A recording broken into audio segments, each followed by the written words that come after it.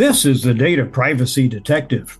Malevolent attacks. That's what we're going to talk about today, and really about how secure is our digital data. And with us, I have a great guest, Philippe Humeau. Philippe, thank you for joining us today from France. Thank you, Joe, for having me. Now, you are the co-founder, and the CEO of CrowdSec, which you started after a career of more than 25 years of building IT security companies. And I understand that CrowdSec is a French startup that edits a collaborative security stack for identifying and sharing malicious IP addresses across its community of users. Tell us a little bit more about that. What does CrowdSec do? Yeah, thank you, Joe, for asking. I mean, if you look at what we're doing, it's very similar to Waze. Waze used to do this for the road, for the maps in the world. So they take your speed, your heading of the vehicle, and based on that, and your location, obviously, and based on that, they can calculate if there are any hazards in your journey on the road. And we do the same thing, but for digital highways, if I may have a parallel. So we're taking the IP addresses that are aggressive to you. Obviously, we protect you against them. But after protecting you against those aggressions, we share the IP address, the timestamp, and the behavior it tried to have against you or your facilities. And we share it with a network. And using the network effect, we curate a real-time block list of the risks, and we share it within the community. So it's like having a real-time map of the roads, but it's a real-time map of bad IP addresses. And your mission on your website is make the internet a safer place for everyone. And I like your slogan, safer together. That's part of the essence of the company. Yeah, definitely. So we want to share because we think that, the go alone stance that the industry was adopting for the last 40 years, like we are stronger, we have bigger budget, we have better appliances, firewalls, whatever, it led to fairly, mitigated results. If you look at companies investing hundreds of millions of dollars a year, they still get breached. They still are losing valuable IP and information about their clients and so on, secrets and whatnot. So this stance is doomed. If by investing hundreds of millions you still get compromised, it's not the right way of doing it. Whereas if we band together, if we team together, we can tackle the problem by choking one of the essential resource for the life of cyber criminals, which is IP addresses, because they are in limited numbers. Well, let's talk about malevolent data attacks. Tell our listeners a little bit about how they come about and how you actually track them and collect malevolent IP addresses. How does that work?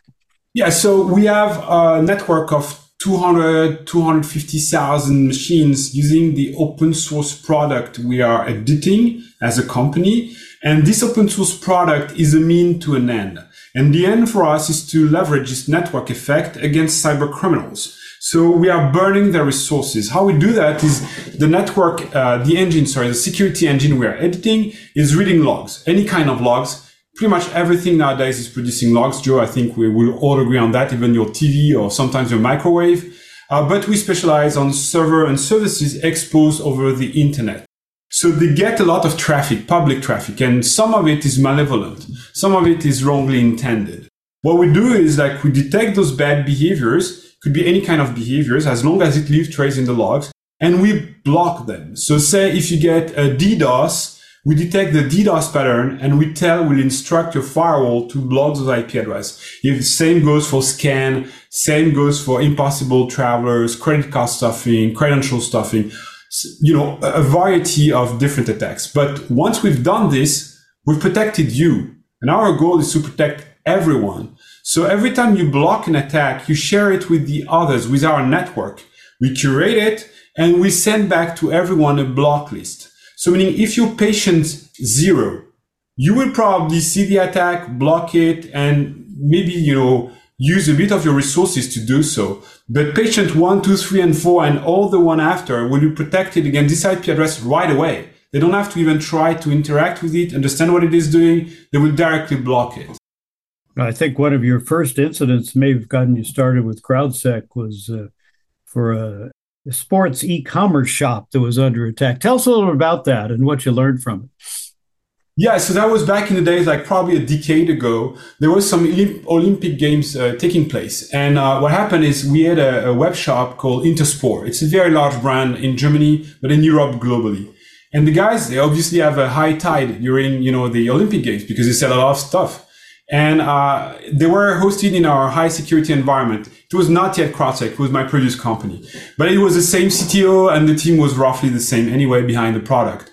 And we see like these guys using thousands, like literally thousands of IP addresses to try to compromise the website, failing, but yet still trying. And at some point they stop. I mean, after expanding 6,000 IP addresses, they stopped because basically they had no more cartridges, right?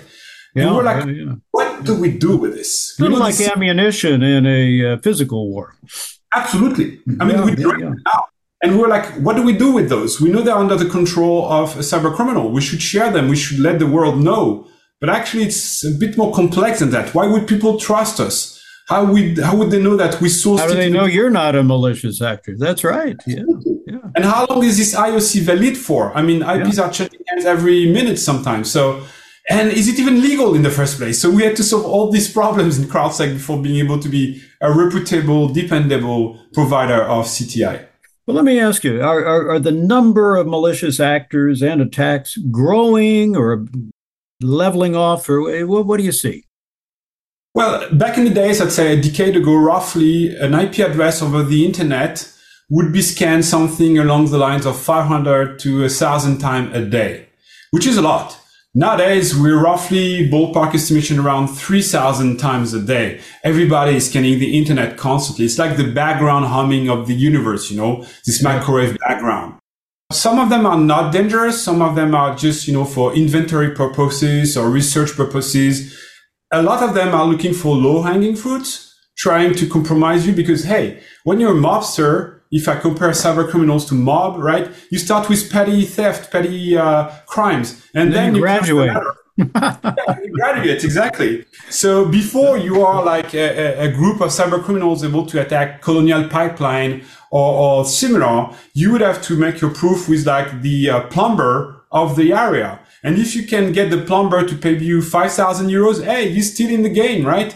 So nowadays, cybercrime is open to everyone. And all our digital life is relying on it. So yes, the number of attacks is tremendously growing. And specifically, we see the largest growth on IPv6. And a lot of businesses are not ready for that. Not ready. But let me ask you this. Now, you take an open source platform approach to this, and there's argument in the trade about this, but can an open source platform actually improve defense against malactors? Yeah, I think the first friction to adoption is money in the first place, right? So if the product is free, it's easier for you to adopt it one day to another, like in the Waze context. So open source is a great starting point for free, even though one doesn't mean the other. But also open source is a guarantee that thousands of eyes have been looking into the code source and there is no shenanigans, that there is no backdoor, there's no blatant failures in the way it's coded. So it's usually a source of trust for everyone. And, when we think about it, the rover on Mars, they are not running on proprietary software. They are running on open source. Right. So, open source is eating the world. It's safe, it's reliable, and if ever the company disappears, someone else can take over the job. So it's a legacy. Open source is forever, actually. It's an everlasting product. Now, help me understand one other thing. Is a VPN a way around this for a malactor, or are you able to penetrate to the IP address that's actually being used? Yeah, it's a great question. And as well, I would also relate it to something called residential proxies, where people are lending their home IP addresses also to carry traffic. Tor, or eventually those IP switching very fast hands to hands, either on a 4G network or on AWS and so on. So here's the point. If someone is using a temporary address to aggress everyone else, we'll see it very quickly. We'll ban it very quickly, within minutes, sometimes seconds. So this address is banned, but the consensus, the network, will stop seeing it at some point. We'll stop reporting it. So this is where the network is entirely dynamic. The block list is dynamic. And when the reports stop flowing in, then we will stop adding the IP to the block list. So this is where the fact that it's dynamic is entirely new. Most of the actors in the market are reacting within weeks, sometimes months, eventually days for the best. None of them are reacting within seconds or minutes. And this is the power of the network effect we are leveraging with this community. Very good. Tell us a little bit about multiplayer firewalls. Help us understand that. Do they help limit zero-day attacks, and do they help minimize cyberware from attempting to divide and conquer businesses and organizations? Yeah, so I have to say that it's a friend of mine who coined it as a multiplayer firewall. We love the concept because people tell us, oh, but you're not a firewall. You're right, we're not a firewall, because what do? Finally, we accept IP address and reject IP addresses based on their behavior, not based on a static rule set. So on the one way we deal with IP address, we are a firewall. On the other way, we are not using a static rule set, so we are not a firewall. Anyway, it's just for the joke, but you're right. I mean, these behaviors, the 0 days specifically, we see evolution of behaviors. We see trends. And when there is a new trend, it's visible at the network scale. Sometimes there are IP addresses interacting together, like spreading to divide and conquer, as you said. So one is scanning, one is aggressing you, one is leveraging the entry point it found, and so on and so forth. At your level, you would see this as 3 different events happening at 3 different times, and you may not be able to correlate them. But at the level of the network effect, when you see those 3 IP addresses acting together at scale, then the AI we are breeding are telling us, oh, look, A, B, C, they are working together. They're under the control of the same cybercrime organization. Let's block them all together. Very good. Well, let me ask you this. What are the top 1 or 2 tips you have for organizations, businesses, universities, the French medical system, about protecting data? 1 or 2 tips you would put at the top. One, I would put both equally important in enterprise environments and personal environments, is multi-factor authentication.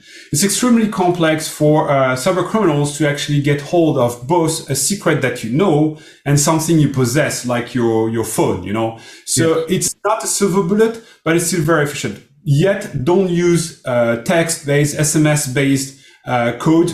Prefer something like Google Authenticator or YubiKeys or physical devices. They are safer because, text messages can be intercepted and so on and so forth. The second thing is, I would say, anyone in the enterprise, and the same is true for individual.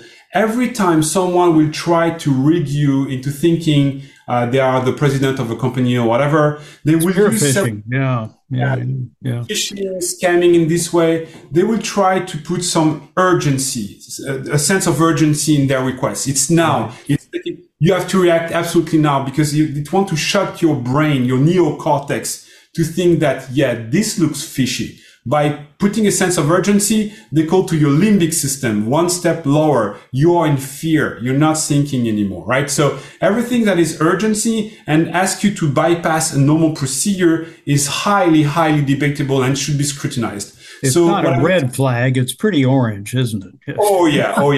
And you will never, ever, ever be blamed because you made a double check, because you called back your boss to confirm something. You will be blamed because you didn't do it. So think twice, confirm the information, and use 2-factor authentication wherever you can. Excellent. Any other tip for individuals about safeguarding our own personal privacy? Yeah, actually, I would say, the Wi-Fi that is delivered with your box is usually poorly configured, not so efficient, and accept something that is, this button you push, and then instantly you can connect. This thing is riddled with flaws and is really, really, really dangerous. It's called WPS. You don't want that, really. What you want is like decent grade system, like, Unify or something like this. You would use this as an access point. There are plenty of other brands. I'm not pointing specifically at this one.